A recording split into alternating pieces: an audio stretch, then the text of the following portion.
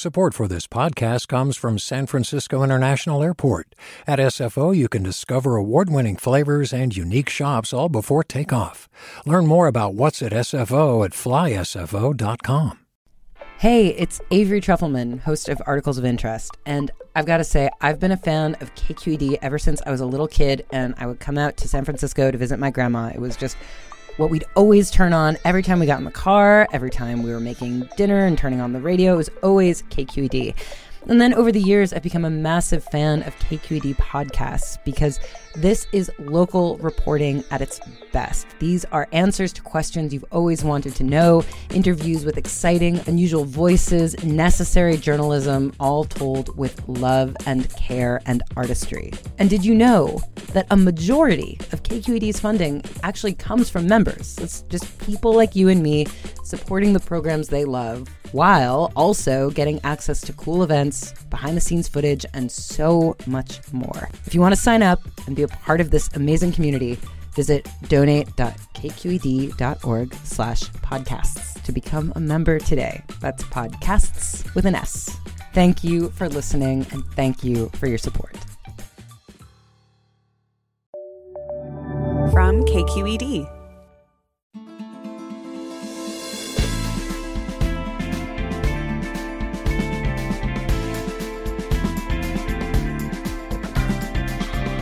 From KQED in San Francisco, I'm Alexis Madrigal. As inequality in the Bay Area has continued to increase, many neighborhoods all across the region have undergone massive changes. Like a wave, neighborhoods filled with working-class people have seen home prices and rent skyrocket, displacing people further outward. While the dynamics are complex, new restaurants, new coffee shops, new bars, they're often a part of these mechanics of what gets called gentrification. So what responsibility do restaurant creators and critics feel to their communities? How should a new place engage with the people who live nearby, not just those who Uber in to try the new hot thing? We'll talk with critics and restaurateurs about all of it after this news.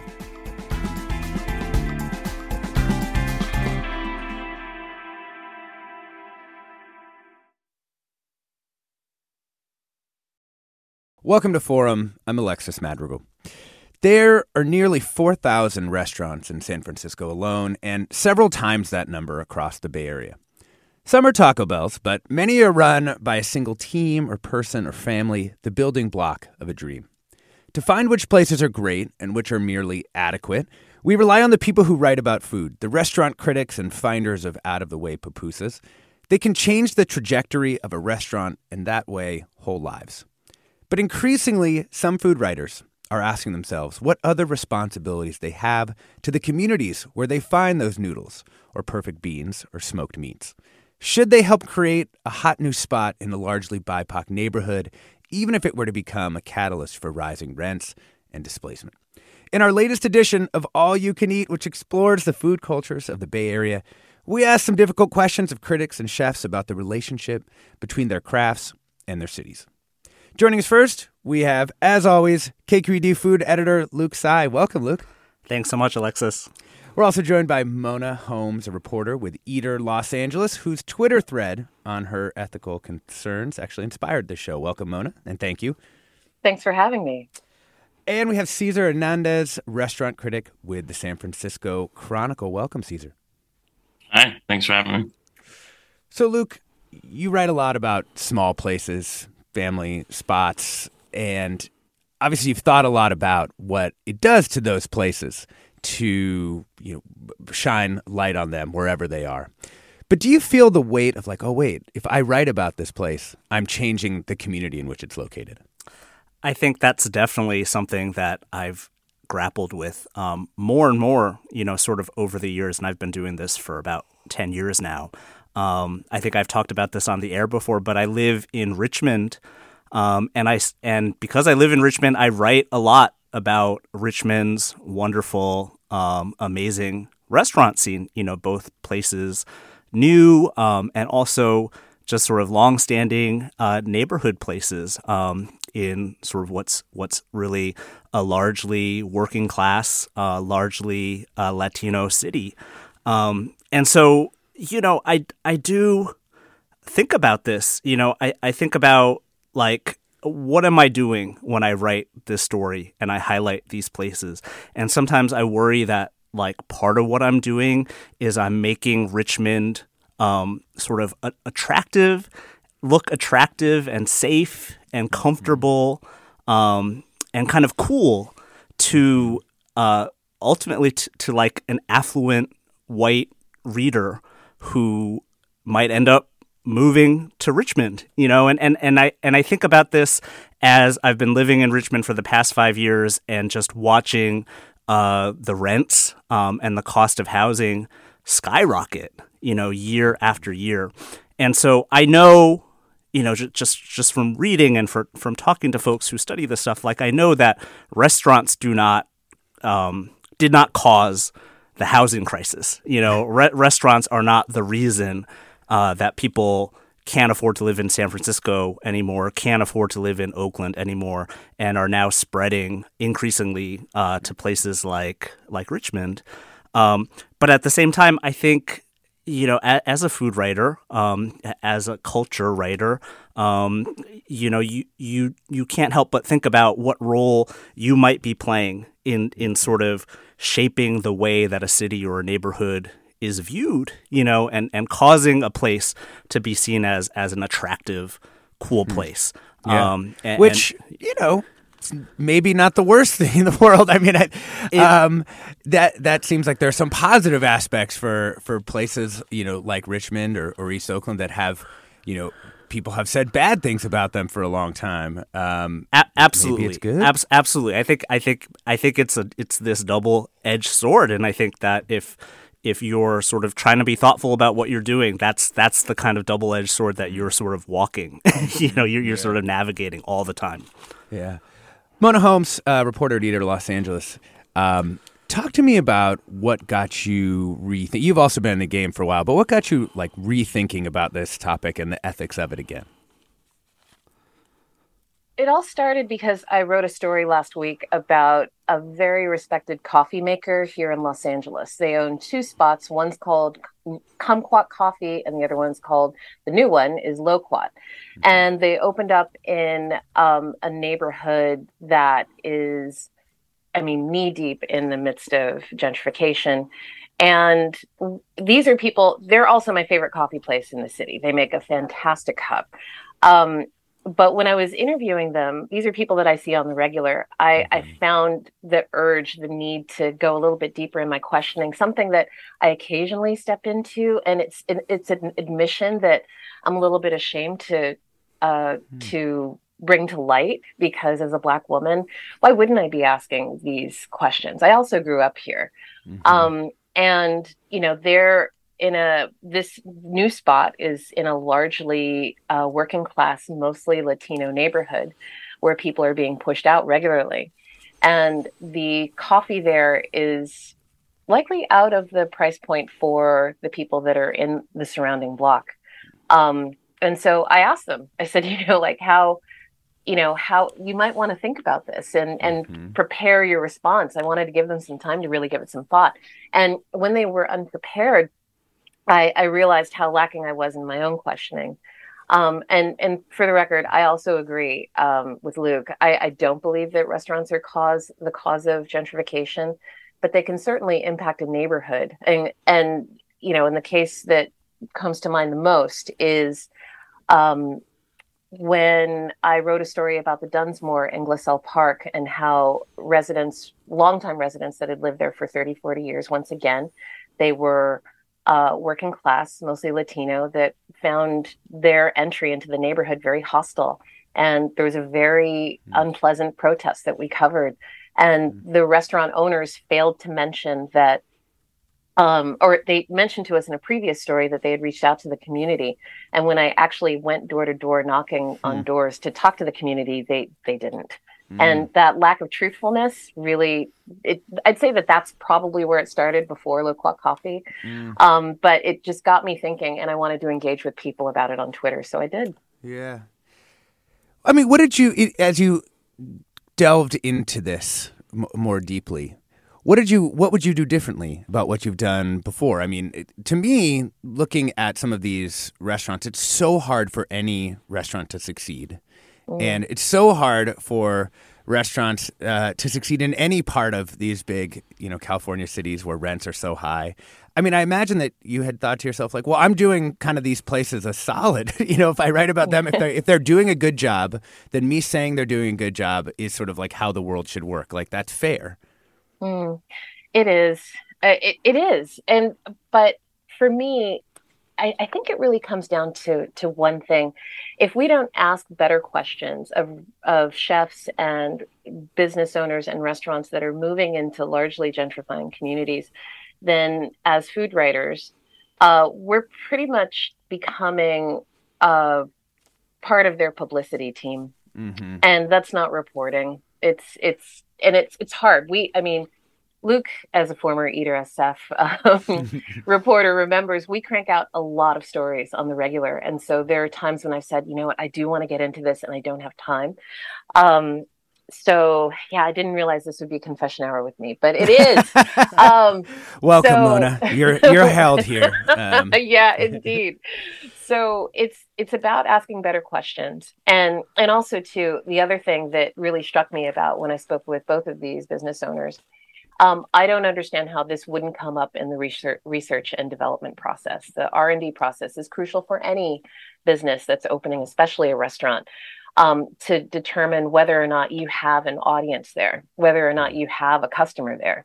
So I realized right away, I'm like, okay, I can't really avoid this anymore. So just asking those specific questions geared towards that and decentering the business owner, and especially for a restaurant that has such a big impact on any community, I just felt like it was time to really bring it to light, for me at least. Yeah. Cesar Hernandez, you're hearing two fellow restaurant writers thinking through this. What parts of what they're saying are kind of resonating for you, or what parts you sort of like, actually, I think I disagree there? So I feel like a lot of what Mona and Luke said are very true. I think at the end of the day, like I have a position where I can be a little more meditative, but it's still service journalism at the end of the day. Like, we have to tell folks, to ignore gentrification is to not report fairly. And I think that for me, so much of my writing was tied to place. Like when I started in LA, it was about I wanted to see sort of the places that I grew up in represented.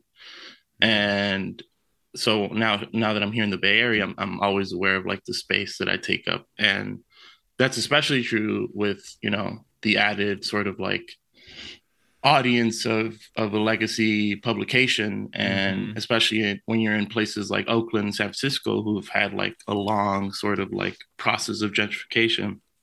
It's like being in someone else's home, and like you should be respectful of the space you occupy. And for me, that's especially true because sometimes I write about folks who they're literally selling from their home, and I've had to think about it, in a different way than I did like writing for local publications like LA Taco or Elias, because when it was back then, it was a smaller audience, and it was like, for me, it was like trying to put on or give attention to some of these restaurants. But at the same time now, like, your spotlight might be too bright. Yeah. Right. And potentially put them in harm, which is why I'm always so careful to like not include addresses and like to discuss like what this means and like the sort of like new clientele that might come up. And, that doesn't like that, regardless of my intention, it doesn't mean that it doesn't bring new interests, and I think that that's something that we have to like acknowledge. Like, I think gentrification is one of those things that's like Voldemort. Like, you're not supposed to acknowledge it in fear that we might be implicated somehow. But I think it's important. I think it's important to write about it. And I think to write about a lot of Oakland's, restaurant scene or cuisine is to write about gentrification in some way or another. And like, whether we acknowledge it, that's something that, I think that's on the writer themselves. But I am working on a story where I want to engage with it a lot more. And I think that this is something that Solejo and I have been talking a lot about. We're talking about the role restaurants, food critics, restaurateurs play in changing Bay Area cities with KQED food editor Luke Tsai, Cesar Hernandez, restaurant critic with the San Francisco Chronicle, and Mona Holmes, a reporter with Eater Los Angeles. I'm Alexis Madrigal. Stay tuned for more right after the break.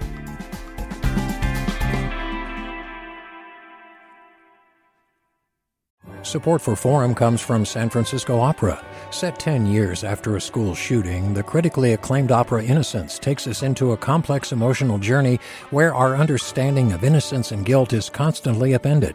Kaya Sariaho's ethereal score collapses the past into the present as a community of survivors grapple with how to move forward. Don't miss the highly anticipated American premiere of Innocence, June 1st through 21st. Learn more at sfopera.com. We've all got those parts of our house where the internet just won't go. Well, if you had wall-to-wall Wi-Fi from Xfinity, you could worry less about dead spots. Because with wall-to-wall Wi-Fi from Xfinity, you get fast speeds, reliable connection in every room, and power for all of your devices, even when everyone's online. That's wall-to-wall Wi-Fi only with Xfinity. Restrictions apply, not available in all areas. Actual speeds vary.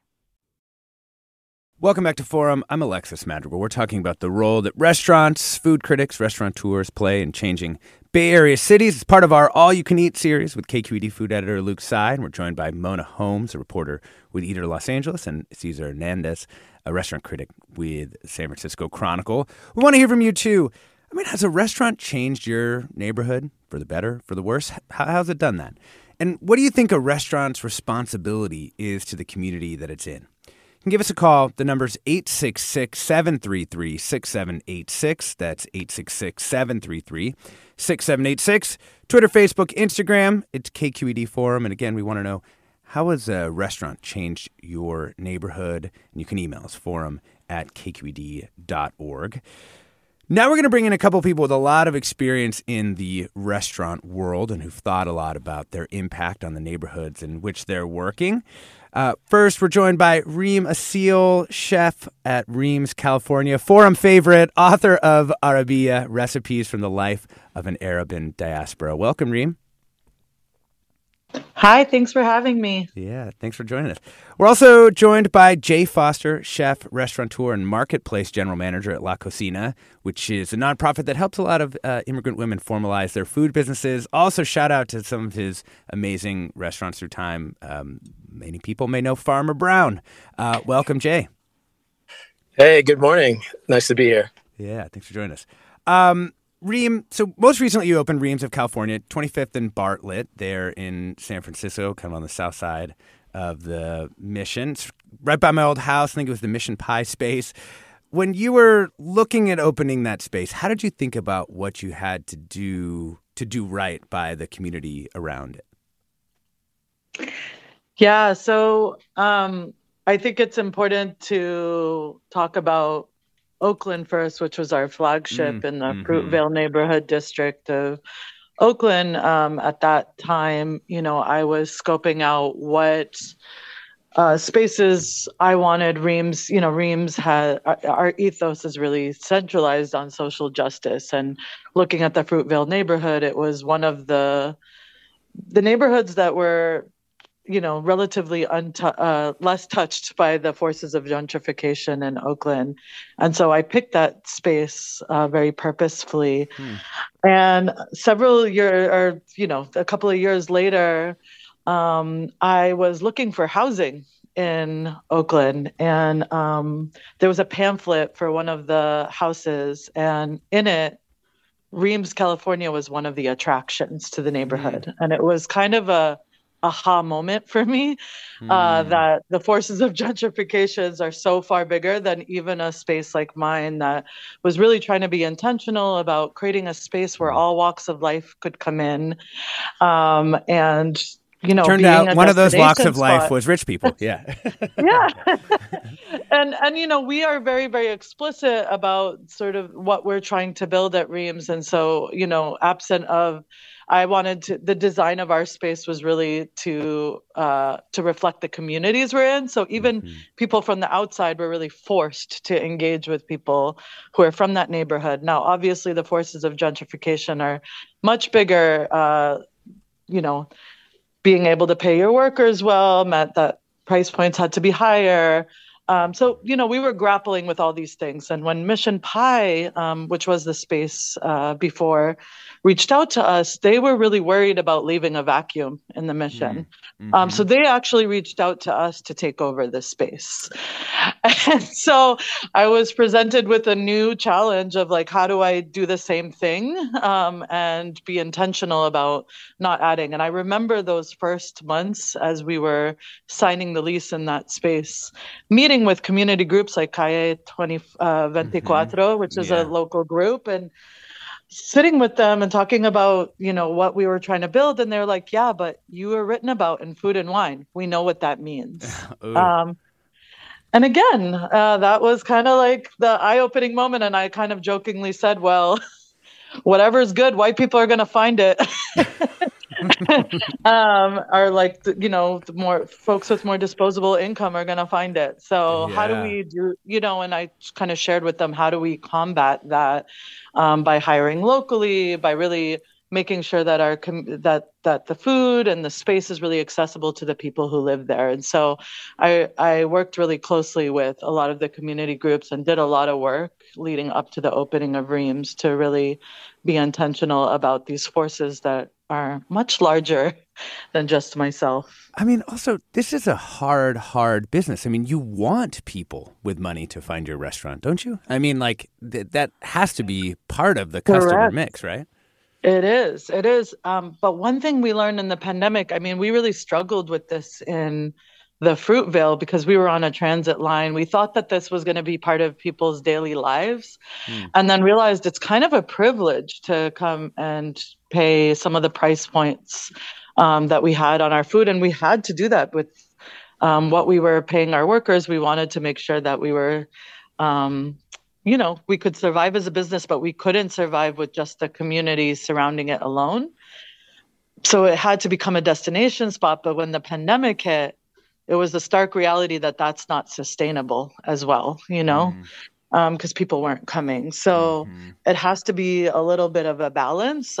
We know that the top 100s and having to stay relevant, that is part of the work, but building deep in the communities you're in are really what's going to sustain you. And we saw that. We opened 3 days before the shutdown and the mission, and we were looking around us to see who was successful. And it was those, small mom and pops that were there for 10 plus years that had built a base in the neighborhood. So I think it's important to remember that, your customer base has to be, you can't just focus on being the destination spot, but you definitely is what kind of helps keep our business alive. But we try to figure out how to have that good balance. So Jay Foster, this feels like a good time to bring you in, both because you have experienced kind of the highs of the restaurant business, but you've also closed some places down. Tell us about how you've tried to balance these factors that everybody is referencing in this show. When you open up Farmer Brown, it's in the Tenderloin, and you had to learn how to sort of integrate into the community in a way that felt respectful. Yeah, I appreciate Forum and I appreciate KQED for letting us talk about this. But I've always felt like as an entrepreneur that I needed to, in order to succeed, I needed to kind of go on the fringe of where I felt like people could go in the past and in history. And I think that was just a way of trying to find places to thrive as a restaurateur. And meeting people where they are in the community, I think is not something that initially that I really thought about. And I think that the times that I have had trouble with restaurants, it's because I really didn't do that. And I really didn't pay attention to the people that were there and, what prices they could pay and just to be part of that community. And where I am now, it's with La Cocina, it's just, amazing to be part of something that specifically is just mission driven towards that, to be really focused on who's in the community and how we can meet people in the community. Yeah, Yeah, for those who aren't familiar with the La Cocina Marketplace and sort of how it works and where it is in the Tenderloin, could you just give us a little bit of that so people have a sense of what the challenges and what the opportunity is there? Yeah, it's the Tenderloin is really challenging. It's about a block from City Hall, just right next to Hastings Law School. The Municipal Marketplace, and if you don't know, La Cocina is a nonprofit organization that helps women, immigrant women, and women of color formalize their food businesses. And the marketplace is sort of recently open, and it represents La Cocina's ground floor approach to giving the entrepreneurs the ability to be able to thrive in a city like San Francisco. So, we basically house 8 different businesses under one roof as sort of a food hall, and give them an opportunity to try their business and try their brand and try their food under sort of, our guidance and protection. And, being in the Tenderloin, being in this community is, I've been here for 15 years, and even coming into this space, didn't even really fully realize the fabric of the community that was in the Tenderloin until I was a part of La Cocina. And, with direct outreach and with people on staff specifically committed to being part of the community and weaving the community into the marketplace has given us the ability to actively fight back against gentrification while making a huge investment in the community. Can you tell us specific things that you feel like La Cocina Marketplace does differently than other places that might open up in a spot like that? Absolutely. Yeah. So, one is affordability. So we will make sure that there's always a full meal that you can get for $5. And the other is, I think, probably one of our biggest achievements. We brought EBT into the restaurant world. I think that EBT is something that is, that you'll find at, liquor stores or corner stores or some grocery stores, but very few restaurateurs really want EBT customers or actively looking to see if we can have EBT as something that can be part of what we do. So our vendors take EBT, and then more importantly, I think, is gaining the trust of the people in the community, because they're so used to being marginalized because of who they are, where they live, what they look like, and getting to those people and letting them know that it's okay for you to come into this space and you use your resources here, or spend money here, and yes, there is something here for you. And it's not just food. We also give, computer stations and free books and stuff like that. Yeah. We're talking about the role restaurants and food writers play in changing Bay Area cities as part of our All You Can Eat series with KQED food editor Luke Tsai, also joined by Mona Holmes, a reporter at Eater Los Angeles, Cesar Hernandez, a restaurant critic with the San Francisco Chronicle. And we're hearing in this segment from our 2 chefs and restaurateurs, Jay Foster, chef restaurateur, marketplace general manager at La Cocina, and Reem Assil, chef at Reem's California, and author of a fantastic cookbook, the cookbook that got me making bread, Arabiya, Recipes from the Life of an Arab in Diaspora. We'd love to hear from you. Has a restaurant changed your neighborhood? How has it done that? And what do you think a restaurant's responsibility is to the community that it's in? You can give us a call. The number is 866-733-6786. That's 866-733-6786. Twitter, Facebook, Instagram. It's KQED Forum. And the email is forum@kqed.org. Reem, I wanted to talk to you a little bit about the contention between the kind of labor side and the community side. You mentioned that in order to pay people what you feel like they're worth, you needed to have higher prices, like sort of on the menu. And you've kind of even gone further than this, right? Because you're sort of exploring actually changing the corporate governance structure for Reem's so that you'll have like worker owners, right? Yeah, correct. I think, yeah, go ahead. No. Just talk to me a little bit about that and how you see that.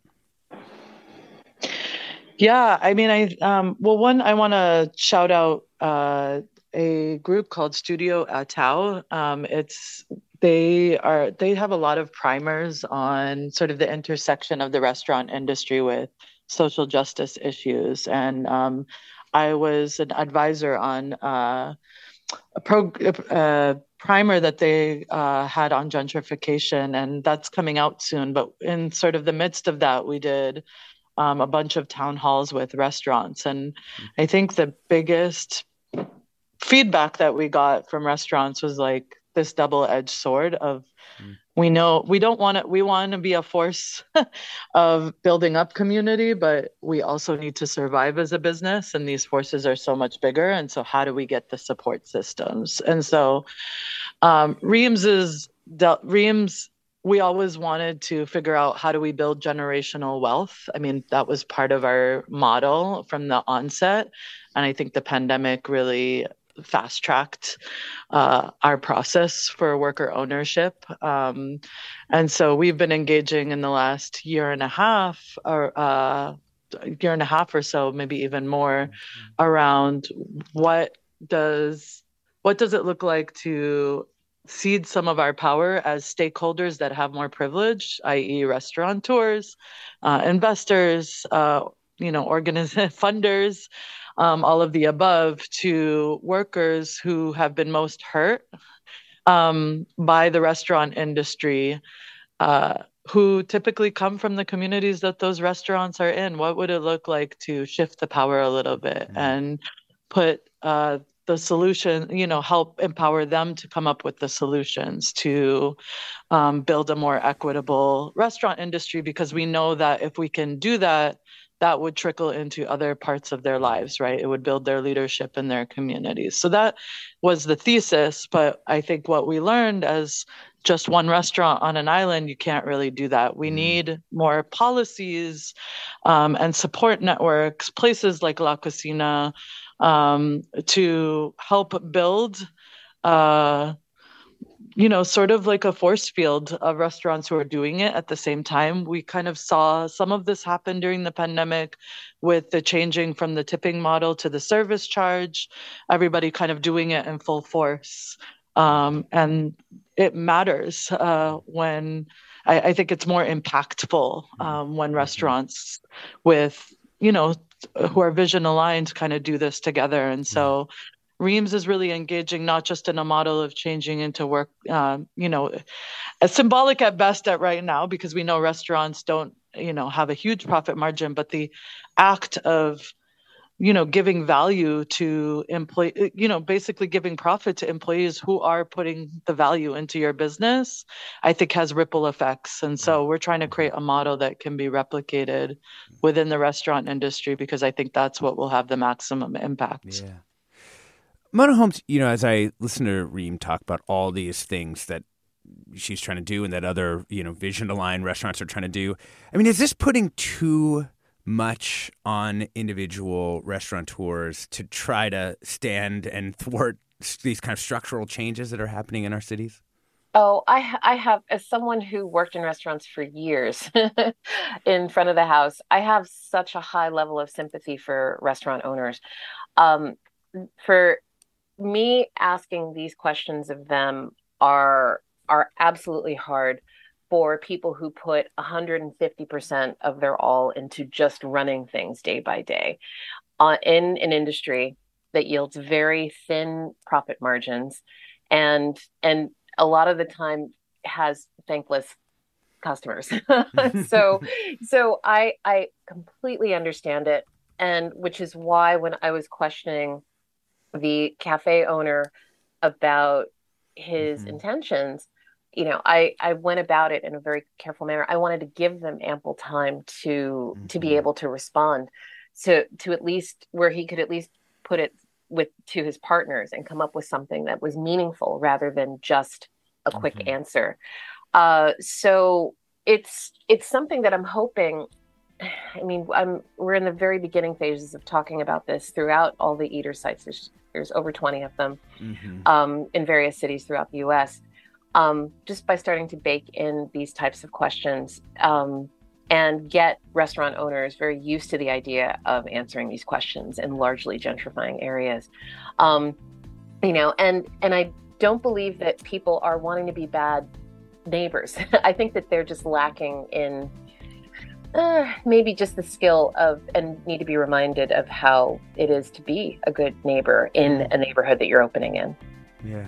We're talking about the role restaurants and the food culture play in changing Bay Area cities. Part of All You Can Eat series with KQED food editor Luke Tsai. I'm Alexis Madrigal. Stay tuned for more right after the break.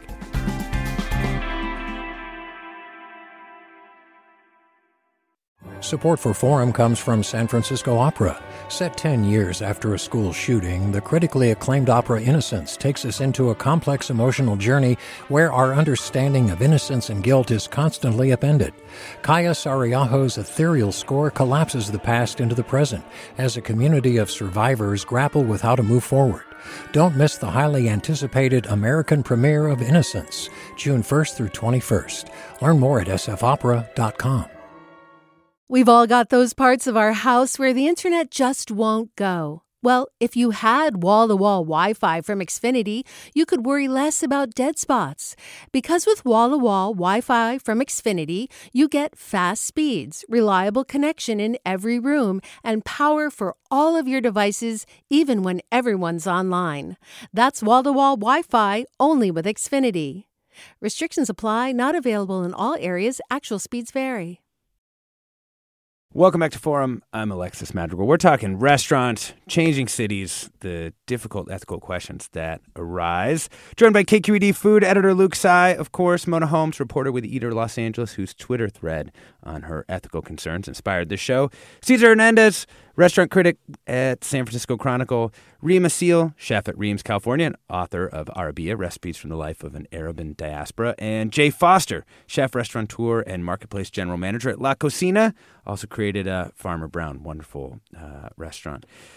Luke, I want to talk to you a little bit about how this conversation has changed in the, I don't even, not through the pandemic, let's call it. When we look at what has happened to so many restaurants, it's like people are hanging on by a thread. This already, as Reem mentioned, is not like a high-margin business, and then many of them have barely been able to hang on or have gone out of business. Does that change anything for you, like that the worsening, or at least what became a very bad business climate for a while? Yeah, I mean, I think, like other people have pointed out, Mona talked about this earlier.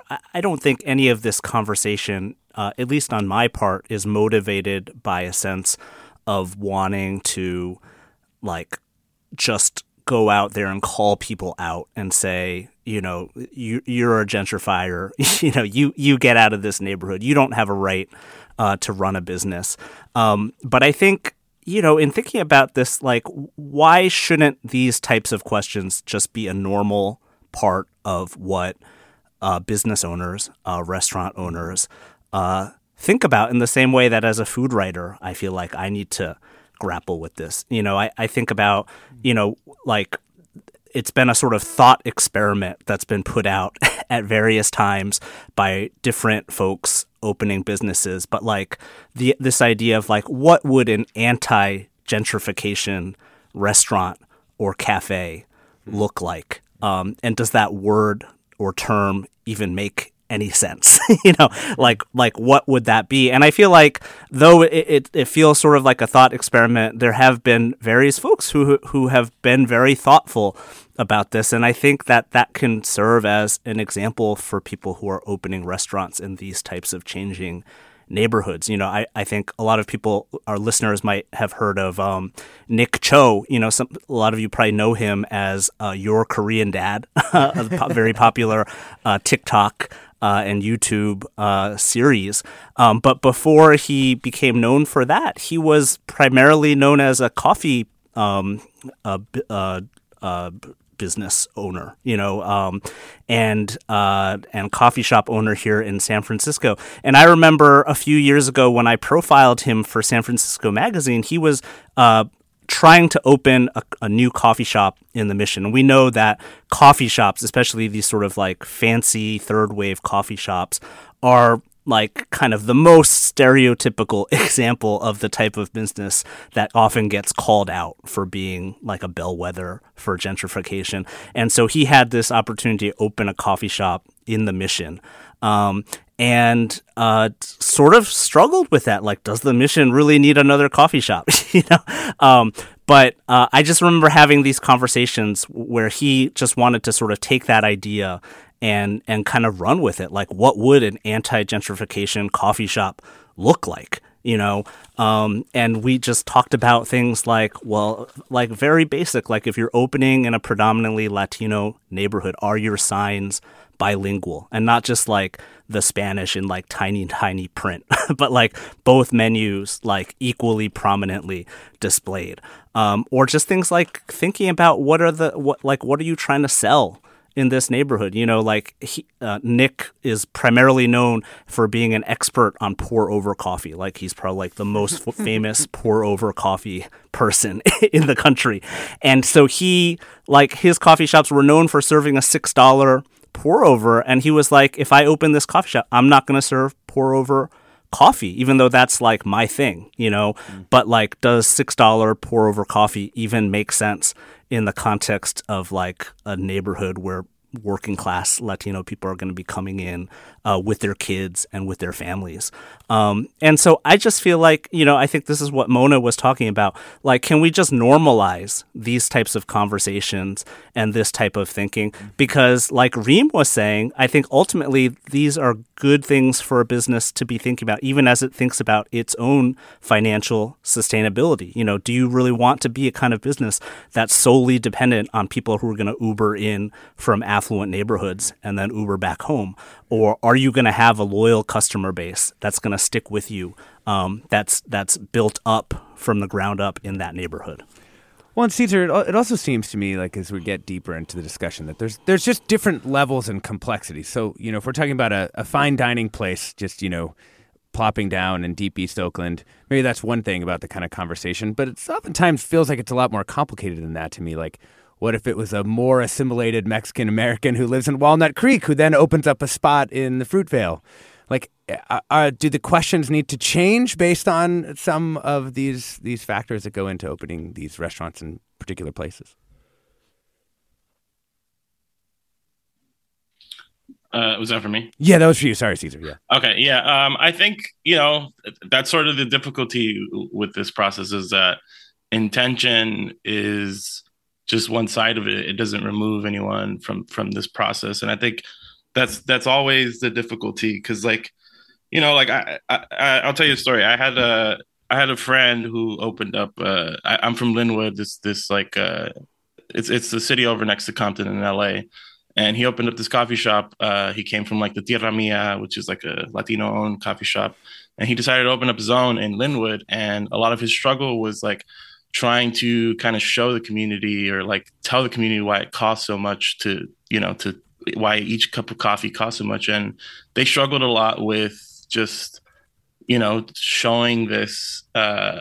showing our community that this is this new thing and this is why it costs that. But, oftentimes working class folks don't want to pay that extra, they'd rather rely on sort of the things that are accessible and quick, like Circle K or 7-Eleven, things like that. So I think that those are still questions that every restaurant, regardless of their intention and regardless of if they are Latinos opening up in a Latino area, like it's long been talked about, this idea of like gentrification, which is just like gentrification with an accento, like an accent mark. But I don't think that necessarily skirts or solves anything. But I think that this is something that we do have to talk about, and realistically, like a lot of the way that a lot of folks have alluded to is restaurants aren't necessarily the problem. There are deeper forces that have been shaping this for a lot longer than some of these restaurants have even started to do this. And I think that's where you start to see these problems, where we start to see the facade or like the front facing restaurant and blame them for causing this whole thing. And while restaurants and coffee shops and nice dining attractions can be sort of like symbols of gentrification, they're not the entire process themselves. And I think that there is a way to engage with the community, and it just takes really being involved in that. And that just depends on the restaurant. Yeah. Reem, is there just positive change that a bustling restaurant brings to a neighborhood, even if it even if it does drive up rents, like let's just say, some corner somewhere has like 2 or 3 restaurants that really get moving. There's more people on the street. There's more eyes on the street. There's more people around. There's more money flowing through. Is that a good in and of itself, you think? Or does it need to be put together so that the distribution of the money flowing through that place flows in particular ways in order for it to be good for the neighborhood as a whole? Yeah, I think it depends on the context, but I certainly believe that what we're trying to do at Reams in the neighborhoods that we're in is be an add value, right? So that's about engaging with the other businesses that are on that street or on that block. How, we're not trying to cannibalize business. We're trying to bring business and drive business and activity for everyone. And I think, what that looks like for Reams is that like we're sourcing from the local grocery stores. We're doing collabs with the different organizations like that.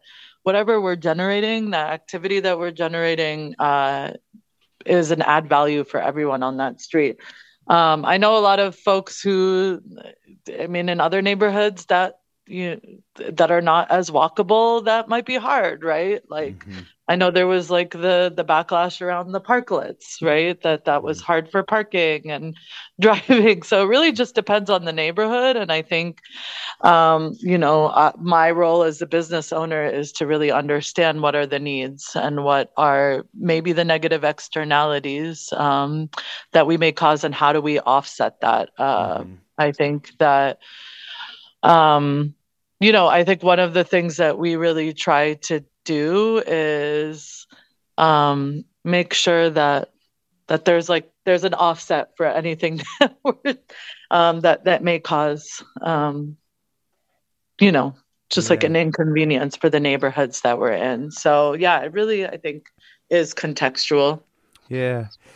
One listener tweets, the Lower Bottoms in West Oakland lost its longtime community diner, The Pretty Lady, which really was a tremendous spot. The diner was a beloved breakfast, lunch, coffee, brunch place where neighbors could hang out, and it's been replaced by a sandwich shop that few people from the neighborhood visit. Peter also wants to note that, restaurants often fight costs and margins, and rent is huge. Often a restaurant under consideration can only afford to look in certain neighborhoods seeking lower rents, and a lower rent can mean the difference between success or failure for a startup restaurant. There's been no discussion of the benefits of a successful or even just surviving restaurant in a neighborhood, bringing in nightlife, providing employment to local residents, keeping the neighborhood from slipping down, if that's part of what's happening. I wanted to...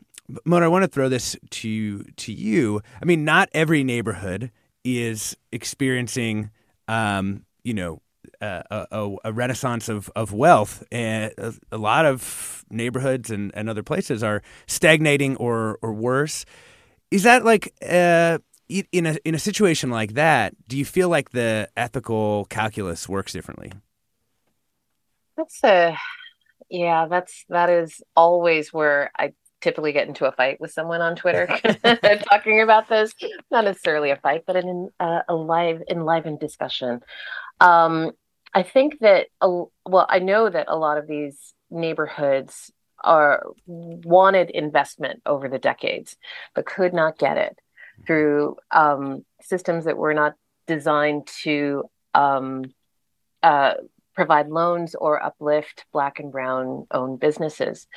But what I think that, by approaching their entry into a neighborhood with compassion and care, because there's always someone who is telling me, this is a good thing. This will absolutely help move things forward from a neighborhood that's really struggling or unfortunately violent. We need to think about what that means for the people who live there and have lived there for decades. To say something like that and address it in a way where they really think about it. A case in point is a very popular restaurant here named Squirrel. There was the business owner was very vocal in one of the things that made her successful. She said that she set up on a really unremarkable corner in a LA neighborhood. And that was part of what made her able to succeed, even though that used to be a very prominent Salvadoran neighborhood with a very famous, a longstanding bakery, panaderia, that had to leave because of businesses like hers moving in. And so when she would say something like that, my response was always, well, how would that land with someone who's lived there for 30 years and who finds that a wonderful spot? But there's all kinds of things that restaurant owners can do. Like, are they attending town halls or local city council meetings, to figure out what the priorities are? If they're considering parking as a consideration, which is largely a huge problem with these types of neighborhoods. Are they hiring locally? There's just really good questions for us to answer that will expand our coverage and make it more interesting and community centered rather than, more business friendly. At least that will be for me. Go ahead. Oh, Alexis, I was wondering if I could just jump in with the story, just listening to Mona talk about this and kind of bringing this full circle into the question of, like, what is the food writer's responsibility? I just think about my first job in food writing, some listeners might know, was as the restaurant critic for the East Bay Express. And I was largely covering these sort of like little mom and pop businesses in the East Bay that no one else was really writing about too much at that time. And so I remember one of the reviews I was so proud to write was I wrote this review of Taqueria El Paisa.com, which is this taqueria in Fruitvale that to this day is still, one of my favorite taco spots in Oakland and in the East Bay. And I just remember writing that review, and I was so proud of myself for being sort of the first person to write a formal review of this place that was like beloved, super popular, but hadn't been sort of acknowledged by mainstream media up until that point. Like I was like some sort of like discount store Jonathan Gold, coming in and telling people about like the real treasures that they could find in the Fruitvale. And I just remember like one of the first comments that I got on that review, this was, back when we would have like online commenters commenting on your reviews, was like, oh, like you just gentrified Taqueria El Paiso at .com, and like some things are better not to be like said out loud in public. And I just feel like, as a food writer, if I'm putting out any good into this world, I always think, well, yeah, I'm like hopefully teaching people to appreciate other cultures in a way that they didn't before. And like, hopefully I'm helping like these little, perhaps struggling small businesses to like, do better, to be able to survive and to thrive, but I just feel like this conversation just reminds me, like, just thinking about it from my own perspective, like, how am I doing that? Am I basically acting like some sort of Christopher Columbus, who's like discovered some sort of treasure in this new neighborhood that I want to share, like bragging and boasting so proudly of what I found? Or am I really trying to understand the specific cultural context of like a particular place and the role it serves in that community and why people in that community love that place and what it does to serve those people? And is that the thing that I'm celebrating when I'm writing about a place like that? Can you also just like see that guy's beard who left that comment on that review though? I just feel such a hipster approach to it. That's very, thank you though. I appreciate how thoughtful all of you have been about this. We know that there isn't really like an ultimate like answer to this, but this is kind of one of those shows where we're trying to just grapple with the role that restaurants play in our changing cities. We have been joined by KQED editor, food editor Luke Tsai. Thank you, Luke. Thank you so much. And we also have had just a fantastic panel of other folks. Mona Holmes, a reporter at Eater Los Angeles, her Twitter thread got us really inspired to do this show on kind of ethical concerns of food writers. Also been joined by Cesar Hernandez, restaurant critic with the San Francisco Chronicle, Reem Assil, chef at Reem's California, among other restaurants through time, also author of Arabiya, Recipes from the Life of an Arab in Diaspora. And we've been joined by Jay Foster, chef, restaurateur, and now Marketplace general manager manager at La Cocina. Go check that out. La Cocina is a nonprofit that helps immigrant women kind of formalize their food businesses. Great organization. Thanks so much, Jay. Thank you to all our guests. I'm Alexis Madrigal. Stay tuned for another hour of Forum Ahead with Mina Kim.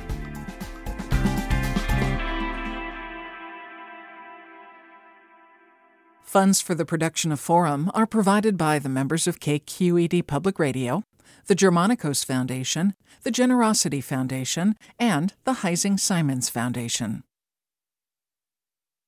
Support for Forum comes from San Francisco Opera. Set 10 years after a school shooting, the critically acclaimed opera Innocence takes us into a complex emotional journey where our understanding of innocence and guilt is constantly upended.